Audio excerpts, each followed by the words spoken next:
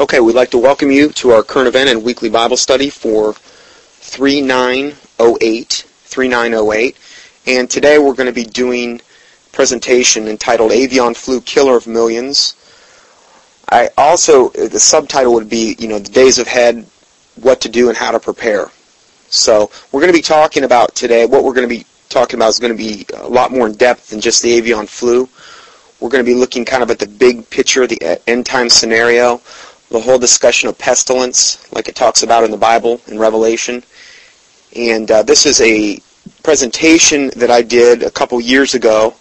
I went on a 14-city tour and had a PowerPoint presentation and essentially got into this particular subject where we're actually looking at the avian flu, but we're going to be looking at a lot of other things in regard to how to protect ourselves in the end times, health-wise, and that's what we're going to be talking about today. So, starting out, the Bible says in Proverbs 18:15, "The heart of the prudent getteth knowledge, and the ear of the wise seeketh knowledge." So this is something we're going to be endeavoring to do today, and I am hoping that I will actually have this presentation up on Google Video, the actual PowerPoint presentation, that you can actually view these slides. I'm hoping to have that up in conjunction with this particular teaching. So, Lord willing, that will be the case. And if I do, you'll see a link on this particular page on my sermon audio that you can click into and actually watch the video presentation of this. Now, the topics we're going to be talking about today, just some of them, are number one, proof that the Illuminati telegraphs their punches prior to cataclysmic events, why the avian flu is the perfect vehicle for world depopulation, and proactive measures you can take to protect yourself and your family, what the globalist elite are planning for Americans, why the avian flu could be a repeat of the Spanish flu of 1918 that killed millions. We're going to be talking about vaccinations, injectable microchips, food shortages, forced vaccinations, Project BioShield quarantines, and so on. So again, it's going to be a lot more in depth than just the avian flu. Now, in order to establish a foundation, we want to talk about why the Illuminati and the proof that the Illuminati, in regard to wanting to depopulate the world. Now, a lot of people are unaware that there's a monument in Georgia called the Georgia Guidestones, and on one of the highest hilltops in Elbert County, Georgia, stands a huge granite monument engraved in 8 different languages on 4 giant stones, are 10 guides or commandments. These are kind of like the New Age, New World Order 10 Commandments. It's what the devil does. Now, I'm not going to say several different people, but I know of several different people that have actually went and visited these. On the PowerPoint presentation, we'll actually see actual pictures of these Georgia Guidestones on there. And though relatively unknown to most people, these Guidestones are an important link to the occult hierarchy that seeks to dominate the world in which we live. And then on this particular slide I'm looking at, there's a cutaway of the Georgia Guidestones, and it says, "Be not a cancer on the earth. Leave room for nature, leave room for nature." So that's the big cry of the environmental movement. And this is one of the main reasons and ways they're going to use to justify taking away our rights to our own land, to forcing people into particular zones in order to live, because man has come along and ruined nature, and what's ruined nature more than anything is big business and this type of thing. So they've created the problem that now they're going to offer us the solution, which is exactly how the Illuminati always does everything. And so, in other words, we're viewed as a cancer on the earth, and we have to leave room for nature, this type of thing. I have no problem with respecting nature and these types of things, but when I see people really get on the environmental bandwagon, my first thought is, Jesus Christ is coming back pretty soon, and in regard to if we're going to put our efforts towards something, if we put all of our efforts toward preserving nature, and let people drop off into hell or don't warn them about what's coming, where do you want your emphasis to be? And so I have no problem with, taking care of nature and being a good steward, but the environmentalists take it way too far. And the top environmentalists are Illuminati to the core. And they're just going to use this as a ruse to take away more and more of our rights. Now, the first commandment of the Georgia Guidestones is, number 1, maintain humanity under 500 million in perpetual balance with nature. And again, it always boils back to nature. So 500 million. That's quite a drop. Because, unfortunately, limiting the population of the earth to 500 million will require a reduction of over 9/10 of the world's population. Now, a lot of times I'll hear people say, well, they just want to reduce it by 2/3. Well, if the truth be known, they want to pull it back to 500 million. See, 500 million is a lot easier to control than 6.6 billion. You understand? Because, see, it takes a lot of standing armies in order to control a population that large. The smaller the population is, the easier they are to control.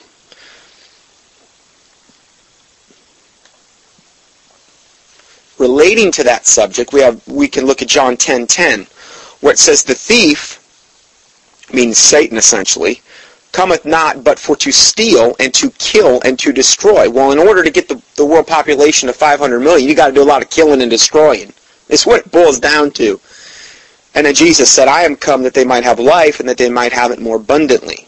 That's what Jesus' agenda is. It's always the opposite of Satan's. Proverbs 10:16 said, the labor of the righteous tendeth to life. Okay? The fruit of the wicked to sin. So nothing about reducing world population to 500 million tends to life. Okay? And that's something we as Christians need to ask ourselves. Is what we're doing with our lives, is it tending to life or is it tending to death? I mean, if you're a Christian driving a beer truck or working, serving hard liquor at a bar or something like that, you're not doing something that tends to life. Okay? Just kind of a little spiritual check for ourselves. Now, the basic message of the Guidestones is, number 1, dramatic world population, as we've already seen, to promote environmentalism, establish a one-world government, and promote a one-world religion. Sounds like the book of Revelation. Now, professor and researcher Dr. Kurt Coe stated, now I've got, on this particular PowerPoint presentation, you'll be able to go view, I've got, every time I can, I actually have a picture of the person making the quote and, if possible, exactly the reference to where the quote came from. So what we're going to be trying to do also today is to stay away from my opinion. I'm just going to be citing facts that are already out there. So professor and researcher Dr. Kurt Coe stated, quote, the system will be made up of a single currency, single centrally financed government, single tax system, single language, single political system, single world court of justice, single head, one individual leader, who would be the Antichrist, and a single state religion. He further states each person will have a registered number, without which he will not be allowed to buy or sell. Wow, doesn't this sound like the book of Revelation? The whole mark of the beast thing on the right hand of the forehead, you won't be allowed to buy or sell without it. And then he says, and there will be one universal world church. Yeah, there will, under the Antichrist. Most likely it's going to be underneath the banner of the Catholic Church, but it's going to be all religions underneath one. At that point, they probably won't even call it the Catholic Church. Who knows what they'll call it? One World Church of Antichrist, I don't know. And then he says, anyone who refuses to take part in this universal system will have no right to exist. Well, that lines up with the whole thing about the book of Revelation, where it says if you don't take the mark, on the right hand of the forehead. If you refuse it, you're facing the guillotine. So that's what professor and researcher Dr. Kurt Coe says. Now again, this presentation is not being done to scare, but more to inform.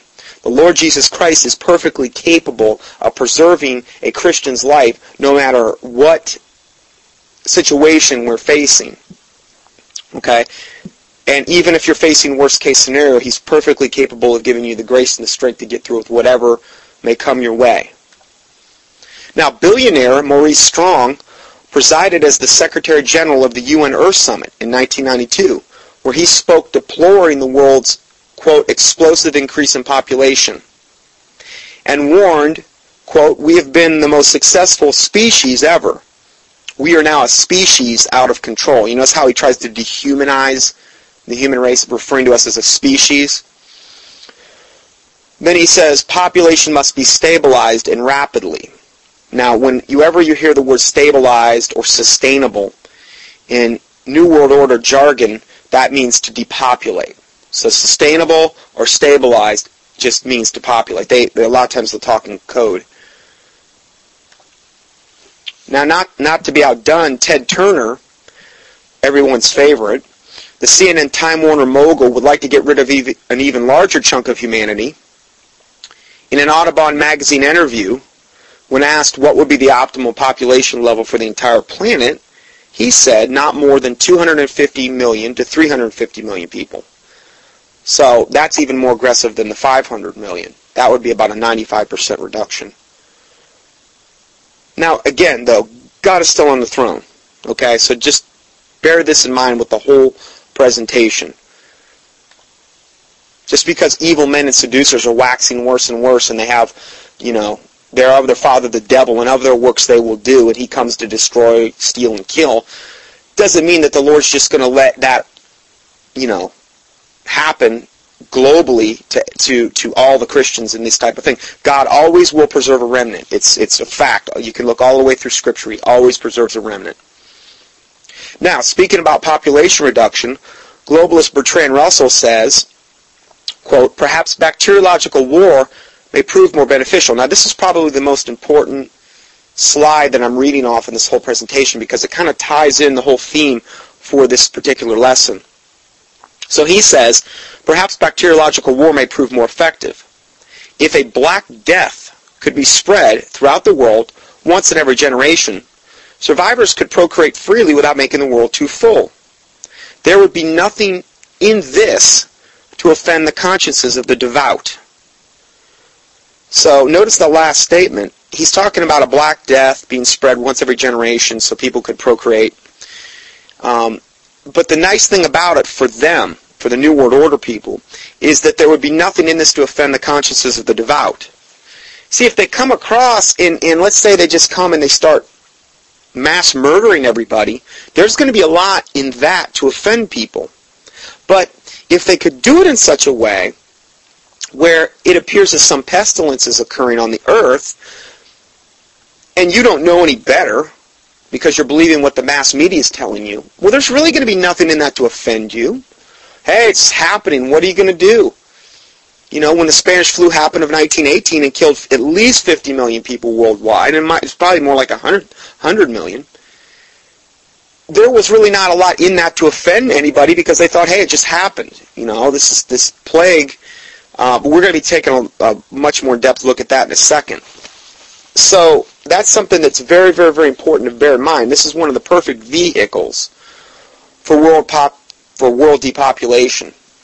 Because if they do it right, there's going to be nothing in that to offend the consciences of the devout. Particularly, in this regard, we're thinking of the Christians and these types of things. Now, this is an article from the BBC, and it was entitled, Pandemic Could Kill 150 Million People. Dr. Nabarro, a leading United Nations official, has told the BBC that there could be an avian flu outbreak at any time, which could kill up to 150 million people. He said it's like a combination of global warming and HIV times 10. Now, Dr. Nabarro, we're going to be talking a lot about today. He's currently the main guy in regard to the United Nations point man for this avian flu thing. He's the main guy, and he's been the main guy for a long time. And he is the one that is putting out the most propaganda and putting out the most alarming statements of probably anybody on the planet. Another headline read, this was 3/12/06 from Reuters, and it was entitled, World Has Slim Chance to Stop the Flu Pandemic. The initial outbreak of what could explode into an avian flu pandemic may initially affect only a few people, but the world will have just weeks to contain the deadly virus before it spreads and kills millions. Another article reads, World Health Organization warns Army may be needed to fight the bird flu. Army might be needed. World Health Organization predicted authorities might need to use the Army and police to quarantine about 120,000 people to contain an initial pandemic flu outbreak of just 19 cases. Well, if you do the math on that, if there was just 19 cases and they have to quarantine 120 million people, what if 120,000? What if 120,000 people had it? How much would you have to quarantine then? Pretty much the whole world. So they're just preparing you for what's coming, for the lockdown that, if the Lord permits it to happen, will happen pretty much worldwide. This is another article from France, AFP, Agence France Presse, bird flu near deadly form. And recently, UN bird flu chief Dr. David Nabarro told governments around the world to prepare for the arrival of a human-to-human strain of the virus as if it will happen tomorrow. So this is what this Dr. Nabarro character is telling everybody. He's really, and he has been saying this for a long time. Remember, I did this tour a couple years ago, and nothing has wavered. A lot of people said, "Oh, yeah, it's not going to happen." There's certain people out there that are, trying to debunk the bird flu. But like Dr. Mercola is one of them. In fact, he's got a whole book on this, and he's not the only one. They say, "Oh, it's a hoax," and all the bird flu hoax. Well, they're not looking at the big picture. And what we're going to look at today is the big picture. Okay? And I would challenge any of them to refute this information today. They're just looking at a very narrow view. And they're not looking at it in regard to the agenda of the New World Order. They're not looking at previous history, like what happened in 1918 with the Spanish flu. And that's what we're going to look at today. Now, Dr. Nabarro is standing in this particular picture behind a podium, and on the podium is the insignia of the United Nations. And in that insignia, you see the whole world kind of in a circular globe. You see all the countries on a globe, and then you see a wreath around it. And I've said this before in some of the other teachings, but that wreath symbolizes when the Olympics were first held hundreds and hundreds and hundreds of years ago, when an athlete won that particular event, he was presented a wreath because he had conquered the event. When you see a wreath around the world, what the United Nations is telegraphing to you is that their goal is to conquer the world. Now, this is one of the updated slides that I'll have online here. Just got this the other day. It's entitled, "Bird Flu Virus Has Mutated into a Form That's Deadly to Humans." Now, this is just from 3608, so this was just a few days ago. The avian flu has undergone a critical mutation, making it easier for the virus to infect humans. According to a study conducted by researchers at the University of Wisconsin at Madison, one of the primary things that keeps the bird flu from infecting humans is the virus has evolved to reproduce most effectively in the bodies of birds, which have an average body temperature of 106 degrees Fahrenheit. Humans, in contrast, have an average body temperature of 98.6 degrees. This vast temperature difference has made it very difficult for the bird flu virus to survive and grow in the human body. So this is one of the reasons why a human-to-human strain hasn't developed yet. When I say human-to-human, I mean right now the way that you would actually contract the bird flu, H5N1, which is what we're going to be talking about, which is the strain of this avian flu we're talking about, is primarily through interactions with birds, some type of interaction. We'll be looking at those specific things in a second here. But what we're on the lookout for is when this thing mutates into a form where a human can actually transmit this disease to another human readily. That's when it will get into what they would call the pandemic mode. And that's what we're on the lookout for.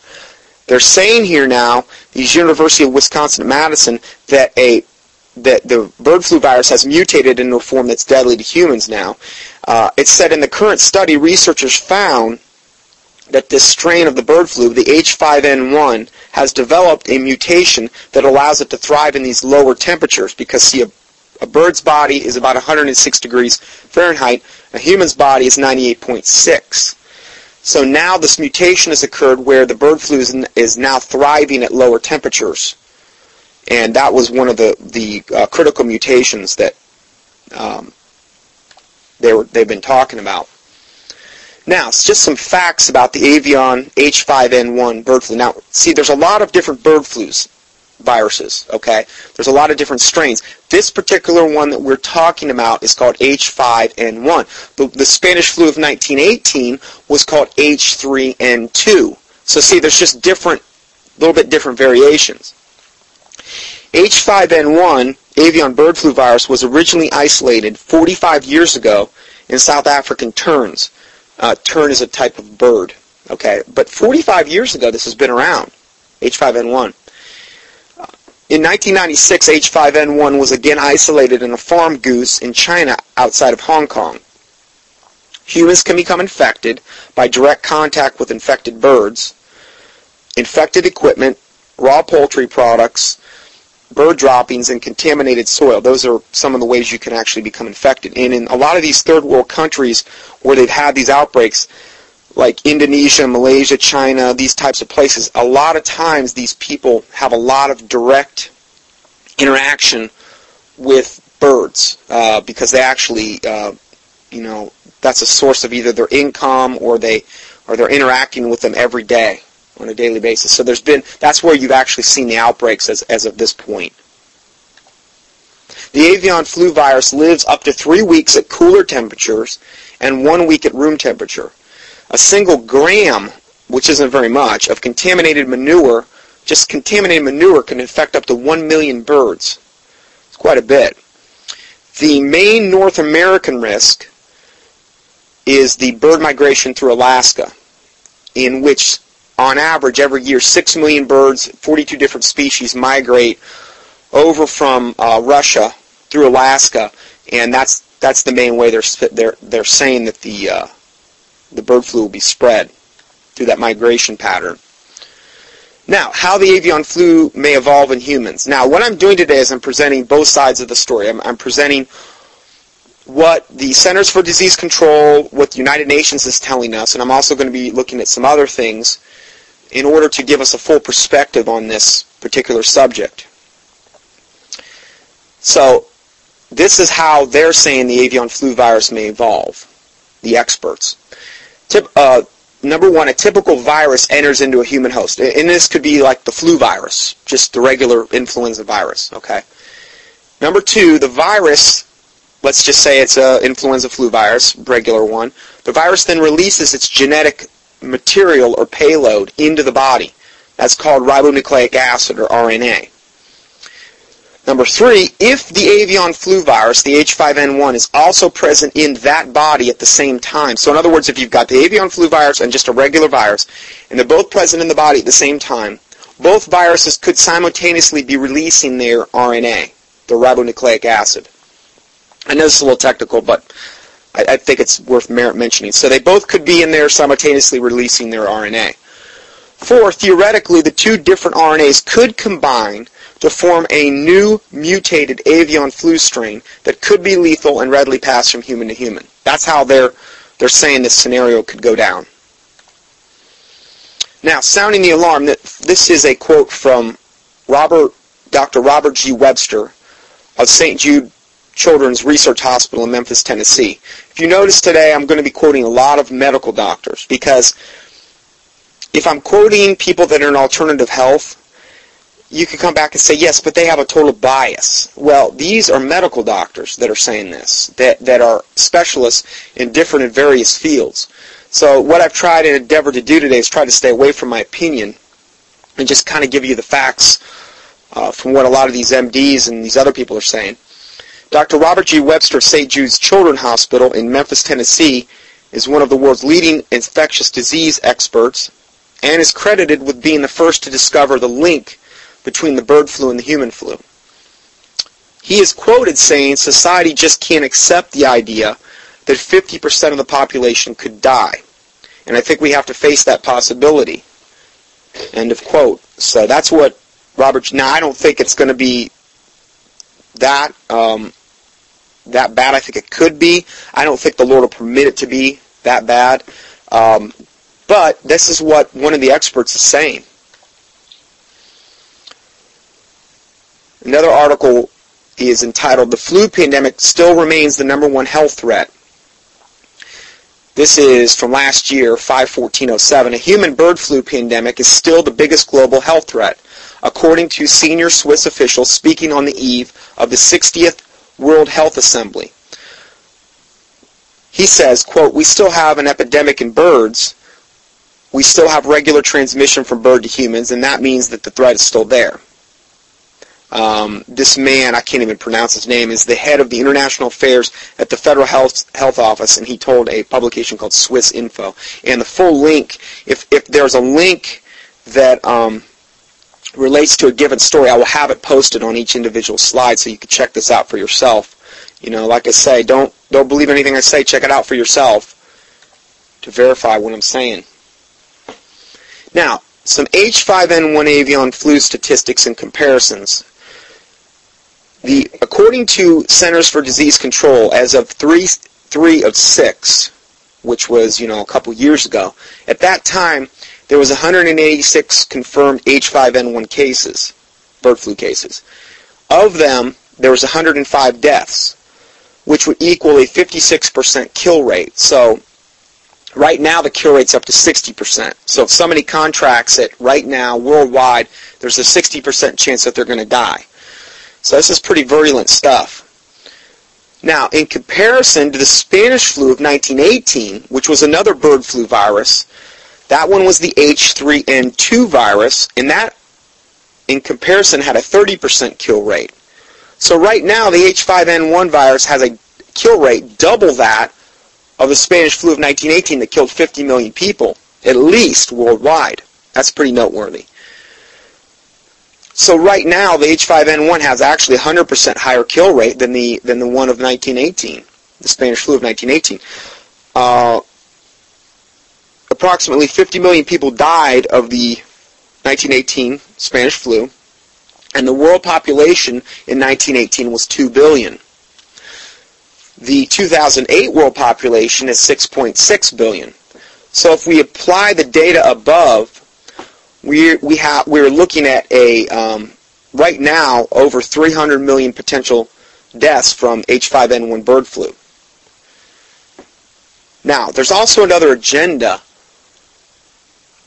in regard to what we're talking about today, because this isn't just going to be used as a mechanism to depopulate the world. It's going to be used as a mechanism of control. And we're going to be looking at that in further depth in the coming slides here.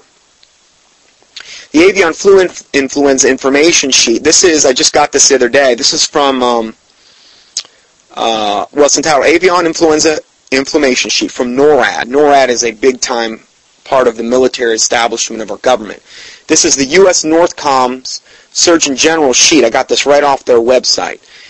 And it says that the avian flu influenza, bird flu, is caused by an influenza type A virus. H5N1 is the subtype that is currently circulating. Remember, I said there's a lot of different avian flu viruses. H5N1 can be highly pathogenic or of a low pathogenicity. But the high pathogenicity form of it is the type that's infecting and killing people. Symptoms of the bird flu range from the typical flu-like fever to cough, sore throats, muscle aches, to eye infections, to pneumonia, and other complications such as severe respiratory distress requiring ventilation support. So if you contract this, the symptoms are kind of the same as any flu, just that it kills you. Okay? It's a lot more virulent. And it happens, it doesn't take you weeks to die. You could literally be dead in a matter of days from this stuff. The current H5N1 complicating factors compared to the 1918 H3N2. So what we're going to do now is we're going to look at, okay, we've got H5N1 now, which has double the kill rate of the Spanish flu of 1918 that killed 50 million people. Let's look at some more complicating factors, though, that exist today that didn't exist back in 1918. Number one, the current H5N1 flu virus hasn't even mutated yet. We're not even dealing with a mutated human-to-human strain, which could be even more virulent. That's number one. Number two, today we have air travel. Back in 1918, we didn't have jetliners and these types of things. So, in other words, the virus can be spread much more readily now because we've got jets and airplanes flying all over the place, and that could be used to carry the people to spread it. We didn't have that in 1918. Today we have a higher world population, and the demographics of that world population are more of the people live in the cities. So if you have a higher world population and more people are living in closer proximity, then the bird flu or anything like that could spread more easily. Whereas in 1918, it was more of a rural population, okay, where a lot of people were in the country and that type of thing. So that prevented, to a certain extent, people contracting it. Also today, we have a higher immune-compromised population. There's more people that are living a lot longer, and as you age, your immune system function starts to go down. Whereas back then, people didn't live as long, so as a result, there were less elderly people. Also today, we have HIV. Okay, that's already HIV or AIDS. These people already have, they're already immune compromised, so it wouldn't take a whole lot to push them over the edge. We also have autoimmune diseases that exist today that did not even exist in 1918, and we can thank the vaccinations for that. We're going to be talking about vaccinations more in some of the preceding slides we're going to look at. We also have today soil depletion that really didn't exist near to the extent it does now. In today's day and age, particularly in America, what they do is they deplete the soil by growing crops year after year after year. And in the Bible says that you let the land rest every 7th year. Now, I know we're not under the law, but there is a lot of wisdom in doing that, letting the land rest, because it helps to put the nutrients back in the soil. But they don't do that because it's all about the money. And what they do is they spray 3 things on the crops to get them to grow. It's called NPK, nitrogen, phosphorus, potassium, and the crops are only getting 3 things they need to grow, and there's like 80 trace minerals that they need in order to grow, and then a lot of other things that need to occur in the soil. The soil's been essentially killed and sterilized because they're using fungicides and herbicides and all these other things, because the plants that are growing up out of this depleted soil have no immune system. So they've got to use all these pesticides in order to keep the bugs off them. God sent the bugs there to eat them up because it's kind of like survival of the fittest. And if they were doing it God's way, these weaker plants would be getting eaten up by the bugs, but they're not allowing that to happen either. So the food that people are eating is depleted. We need food that's rich in trace minerals and vitamins in order to have a strong immune system. We're not getting that at all. We're being exposed to over potentially up to 70,000 different chemicals every day, according to Environmental Protection Agency, and of those, 65,000 are carcinogenic, meaning cancer-causing. So we've got a dynamic taking place today where we're so ripe for something like this to happen, and people's immune systems are so weak and depleted. We didn't have that same dynamic in 1918, not near to the extent we have it today. So these are some complicating factors that exist today that didn't exist in 1918. Further consequences of a pandemic would be worldwide economic devastation. This is why I'm always kind of trying to tell people, hey, if there's a way you can prepare for the times that are coming, the Bible says the prudent man foreseeth the evil and hideth himself. Because if this were to go down, here's the scenario. And this is what our own country's telling us. This is what the United Nations telling us. And we're going to be looking at this. We're going to be verifying that these points I'm going to just mention here real quick are going to happen when this outbreak happens. Number one, the borders will be sealed. So basically every country, they're going to seal their borders because they're not going to want people to come into their country to spread it or people to go out to spread it. Okay? Number 2, air travel will be halted. So all the airlines would shut down. 3, importing and exporting would come to a standstill. 4, shortages in fuel, food, goods, etc. 5, massive unemployment. And 6, the ensuing panic. Okay, so this isn't a time, when this goes down, this isn't a time where you're going to want to rely on the government, because they're going to use this as a control mechanism against you. Yes, they'll have the answer, but there's going to be a major price to pay for getting their remedy. Okay, and this is why I say it's good to have, things like, food and water provisions and these types of things, a way to purify water, a lot of different things that you can do, and I'm going to get into that more at the end in order to prepare yourself. Now, in order to further lay a proper foundation regarding this information on the avian flu, it's imperative to address some other issues that will give further clarification and light to the remainder of this presentation. So what we're going to be kind of taking a little detour here to lay a further foundation for the other stuff that we're going to talk about regarding the avian flu. Now, Senator Claiborne Pell of the U.S. Senate Intelligence Committee, this is a quote I'm going to be reading, where he comments on a USA-USSR treaty signed in 1978. The senator said, "Now that we can control the weather, create earthquakes and tidal waves, and use it as a weapon of war, we do not need a treaty." Wow, that's a pretty bold statement. So what treaty was the senator in reference to? The treaty is called the Convention on the Prohibition of Military or Any Other Hostile Use of Environmental Modification Techniques. That's the name of this treaty. The government treaty is currently posted online at the U.S. Department of State, and I give you the website. You can go check it out for yourself. I'm not making this stuff up. This treaty was signed in Geneva, Switzerland on May 18, 1977, and entered into force on October 5, 1978. Quoting from the first and second paragraphs of this treaty, we read, "The use of environmental modification techniques for hostile purposes does not play a major role in military planning at this time." Now, notice, this is very matter of fact that they're saying this. This is a governmental treaty. The use of environmental modification techniques for hostile purposes does not play a major role in military planning at the present time. And that was 1977. Such techniques might be developed in the future, however, and would pose a threat of serious damage unless action was taken to prohibit their use. Wow. Now, in this particular slide, I have a picture of what they call a HAARP field, and this is one of the technologies they have in order to modify the weather. And when you go up on the Google video, you'll be able to get all the links and see all the pictures as well. In July of 1972, the U.S. government renounced the use of climate modification techniques for hostile purposes.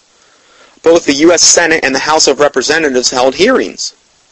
Beginning in 1972, the Senate adopted a resolution in 1973 calling for an international agreement prohibiting the use of any environmental or geophysical modification activity as a weapon of war. Now, they're acknowledging it can be done. Okay, they're just prohibiting its use. But that's going to stop any particular country that's bent on using it. Now, this word geophysical is defined as the physical processes and phenomenon occurring especially in the earth. This would include processes like earthquakes, volcanoes, and tidal waves. This is stuff they can do. So in other words, the government has possessed technology to manipulate both climate and geophysical earth patterns for many decades.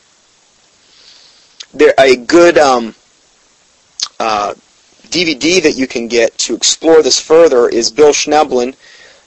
He actually, on the particular tour that I did, the 14-city tour that I mentioned, he was the guy that toured the month before me. But he's got a DVD entitled Russia's Secret Weapon to Defeat the United States. And I know you can get that on cuttingedge.org if you do a keyword search. Russia's Secret Weapon to Defeat the United States. Now, this is from a military publication called China Lake Weapons Digest. And I give you the link. It's a Navy website. You can go see this. And I actually have the pictures here of this particular equipment we're going to be mentioning here. And it says China Lake was for many years a world leader in weather modification for drought relief, which was called The plane was called Grommet. Hurricane abatement, which was under the plans of Cyclops and Storm Fury. Fog abatement, and rainfall enhancement for military purposes, which was called Project Popeye. So there, again, this is very matter of fact. This is a Navy Weapons Digest publication that they're admitting right here that they're a world leader in weather modification. For one, for drought relief. Well, why do we have droughts then, if they can get rid of it? Hurricane abatement, that means getting rid of hurricanes. Okay? Again, why do we have hurricanes? Why do we have these devastating hurricanes wreaking havoc on places if they can get rid of them? They got the technology right here, Cyclops and Storm Fury. Rainfall enhancement, you're just going to have to kind of do the math on this. And then they show you this equipment right here in this particular picture that I'm looking at. Here it is appropriate to quote ex-Defense Secretary William Cohen, who on April 28, 1997 said, quote, "Others are engaging even in an echo type of terrorism, whereby they can alter the climate, set off earthquakes, volcanoes remotely through the use of electromagnetic waves." Again, this is a Defense Secretary who on April 28, 1997 said this quote. And very matter of fact that they can set off earthquakes, volcanoes remotely through the use of electromagnetic waves. He said this at the Conference on Terrorism, Weapons of Mass Destruction, and U.S. Strategy at the University of Georgia in Athens. And I give you another link that you can go to here where you can explore that subject further. Now, the U.S. Senate Bill 517 and U.S. House Bill 2995 says these bills would allow experimental weather modification by artificial methods and implement a national weather modification policy, and are on fast track to be passed in 2006. I checked on these recently, and I think they still haven't been passed yet. Okay, but they're still there. The appointed board of directors established by these bills do not include any agricultural, water, EPA, or public representatives, and have no provision for congressional, state, county, or public oversight of their actions or expenditures. So in other words, they're totally above the law. When we're talking about so much of what we're going to be talking about today, there's no oversight. It's like basically giving the devil a blank checkbook and unlimited authority and power and saying, do whatever you want, we're not even going to try to police you. It's a pretty good deal for the devil. Now, is there proof that the globalist elite telegraphed their punches? We're going to be looking at this now. On September 4th, 2005, the website www.thestate.com, which is known as South Carolina's homepage, this is like the homepage for South Carolina, published a news story entitled 12 Lessons That South Carolina Can Learn from Katrina. A quote from that article reads, in 2001, the Federal Emergency Management Agency, FEMA, ranked the most likely and deadly disasters that could befall the United States. The top three were a terrorist attack on New York, an earthquake in San Francisco, and a hurricane in New Orleans. The list was announced at a conference on September 10th. The next day was 9/11. So on September 10th, FEMA accurately predicted the three most likely and deadly disasters that could befall the United States. These disasters were, number one, a terrorist attack on New York, 2, an earthquake in San Francisco, and 3, a hurricane in New Orleans. On the very next day, after this FEMA prediction, the attacks of 9/11 occurred. Pretty amazing. The Twin Towers and the Pentagon were attacked. So is that a coincidence? The next day? And then we're going to be looking at the whole hurricane on New Orleans, which was well before Katrina. We're going to be looking at that in a second, too. Now, this is also precisely as the Illuminati card game predicted in 1995. In 1995, a company came out with these cards. It was called the Illuminati card game.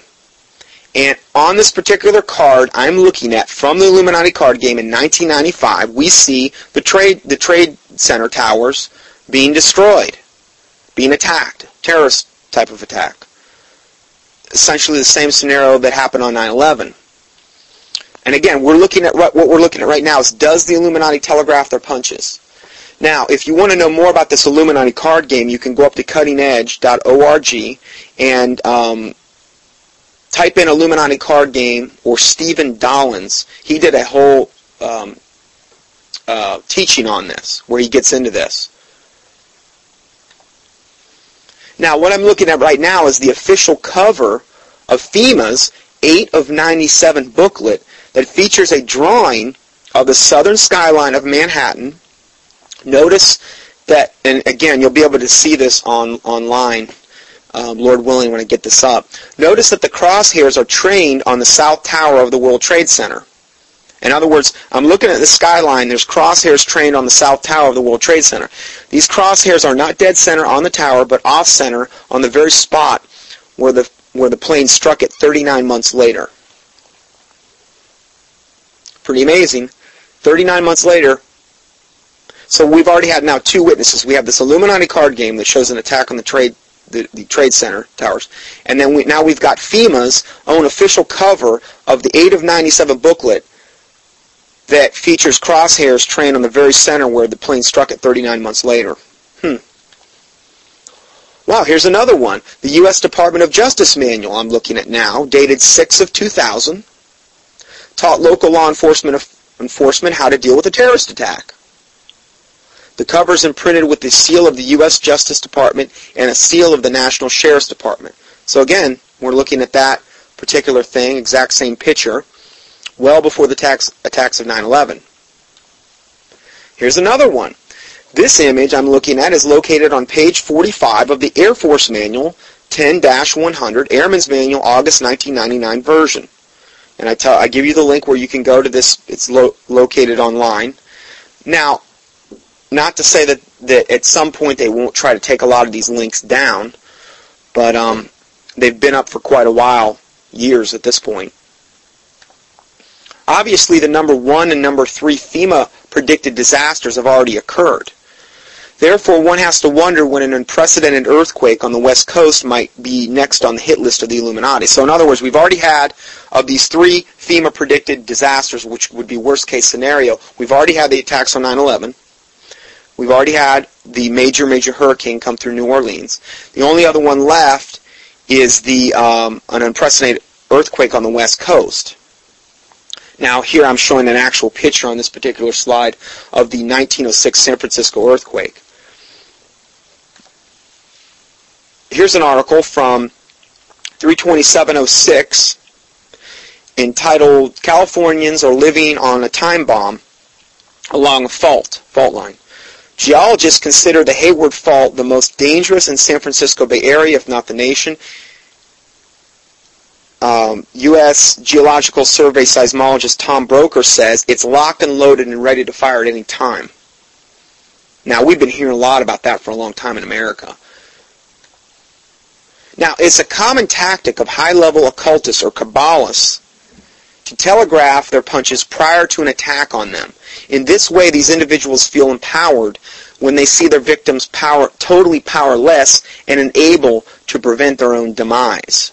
This is another tenet of Luciferianism, where they want to be able to say, well, we gave you warning. You know, we gave you warning in a very veiled way, but yes, we still gave you warning. And they love it in this particular form of witchcraft when they see their victims powerless and unable to prevent their own demise. And yet they can still go back and say, hey, we warned you. From FEMA's infamous 3 threats, which we just looked at, the 3 threats they talked about, to the movie Oil Storm, which preceded and predicted Hurricane Katrina. In Oil Storm, now this is an actual movie on the FX network. It debuted on June 5th, 2005. Less than 3 months before Katrina struck Louisiana on August 29, 2005. This movie accurately telegraphed the same scenario that happened with Hurricane Katrina in a documentary-style footage. Oil Storm explored the aftermath of a Category 5 plus hurricane, slamming into Louisiana, crushing the city of New Orleans, thereby crippling the pipeline for refined oil that is in Port Fourchon, consequently disrupting the flow of oil to the United States making gas prices skyrocket. It's pretty much what happened, right? They even have their own website for this movie, and I give you the link there. I don't know if that website's up anymore, but it was last time I checked. Now, when I was on this tour in May of 2006, it was the exact same time that ABC came out with the bird flu thriller. Okay, I don't know if you remember that or not, but it aired May 9th, and it, let's see here. This is a report from Michael Starr at the New York Post. The movie stars Stacy Keach and Ann Cusack in a tale of worst-case scenario, if the bird flu virus was transmitted by humans in America. So again, this is what they're telegraphing. He goes on to say, we've gone to great effort to make sure the film is accurate. Co-producer Drew Inferno said, okay, so they're making sure that this show's accurate. Well, what does the show portray? Well, USA Today said, in the movie Fatal Contact, a United States businessman visiting China is infected and carries the deadly virus back via the jetliner to the United States. Remember what I said before about now we have airline travel? We didn't have it back in 1918. So this businessman from China gets infected, carries it back to the United States. Before the movie ends, riots erupt. Armed mobs try to hijack vaccines. See, that what they're trying to portray in this movie is that the vaccines are your salvation. We're going to be taking a thorough look at that later. And then authorities predict that 350 million people will die worldwide. Okay, that's what the movie's projecting, and they're saying they're trying to make this very, very accurate. So 350 million, according to 1918 statistics, would be 7 times greater than the Spanish flu of 1918. So this is what they're telegraphing to us. Now, I remember when I was on tour, and I have the article still, that a person came up to me and they said, here's the advertisement. And it was in one of the periodicals, I think they were in the Sunday paper. And when they were advertising this movie, it showed this little girl with a teddy bear standing behind a chain link fence with like a surgical mask on, and it said, and it was advertising Fatal Contact, this movie. So again, that's what they're trying to present to us. People in prison camps being quarantined, even little girls, that's what they're trying to telegraph. So the motivation for this telegraphing is also to see how much prior knowledge the Illuminists or the Illuminati can give away, so that they can gauge the kind of public outcry that will be generated. For the most part, the signal that has been sent to the globalist elite is that Americans are apathetic, because there has been virtually no public outcry regarding the information that I've just presented, and we haven't even looked at the information we're going to get into shortly. So in their eyes, this is the green light to implement their draconian plans further. See, if there's no public outcry, they say, okay, the sheeple people are ready. We can implement even a more drastic draconian agenda because they're ready. There's no public outcry. They don't care. And apathy is the biggest reason that is happening, because the average, particularly American, is of the opinion that, hey, if it's not affecting him personally right away, right now, then, or whatever, it's not my problem. Now, Edmund Burke said, all that is required for evil to prevail is for good men to do nothing. And there's a lot of truth behind that. Now, granted, I know the Bible says in the New Testament Revelation that these things are going to happen, they're going to come upon the world, but we as Christians also have a responsibility to warn others, and whatever the Lord's calling you to do, that do. And along those lines, a man named Edward Everett Hale, the son of Nathan Hale, said, this is a quote, he said, I am only one, but I am one. I cannot do everything, but I can do something. And because I cannot do everything, I will not refuse to do the something that I can do. What I can do, I should do. And what I should do, by the grace of God, I will do. So again, it's the body of Christ. We're all called to different things. Everybody can't do everything. Okay? But to whom much is given, much is required as well. So while the globalist elite are accustomed to putting the entire world on notice as to what they're planning for them, they typically do not communicate the exact times that their plans will be carried out. And they do not want the motivation behind their agenda exposed. So there's certain things they don't want to reveal. Now John 3:19 says, "And this is the condemnation, that light has come into the world, and men love darkness rather than light." Why? Because their deeds were evil. So see, these people love darkness rather than light. And if you're not, even a regular person, most of the time can't relate to this type of evil that we're going to be talking about here. But we're talking, the people that are in the Illuminati, these generational Luciferians or Kabbalists, they're demon-possessed as you could possibly be, sold out to Satan, and they are of their father, and of their father's works they will do. And he's the father of lies. So a lot of this is done under veiled things, and a lot of lies being told in order to position humanity in a position where it can be crushed. Now again, the Lord Jesus Christ is on the throne. But at the same time, we can still be destroyed for lack of knowledge, according to Hosea 4:6. Now David Rockefeller, the founder of the Trilateral Commission, in an address to the Trilateral Commission in 1991, said the following: "We are grateful to the New York Post, the New York Times, Time Magazine, and other great publications whose directors have attended our meetings and respected their promises of discretion for almost 40 years. It would have been impossible for us to develop our plan for the world if we had been subject to the bright lights of publicity during those years. But the work is now much more prepared and sophisticated. But the work is now much more sophisticated and prepared to march toward a world's government." So that's what David Rockefeller said. And he said the reason for it is because these great publications like Washington Post, New York Times, who they control, and all the other media organizations, have respected the Illuminati's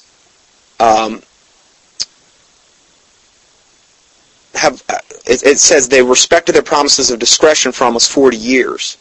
So, in other words, they've done a big cover-up for these people like David Rockefeller who've been putting forth this draconian agenda. He said, then he goes on to say, if we had been subject to the bright lights of publicity during those years, it couldn't have happened. Okay, and that's true, most likely. Or it would have made it a lot harder for it to happen or push the agenda forward a lot further.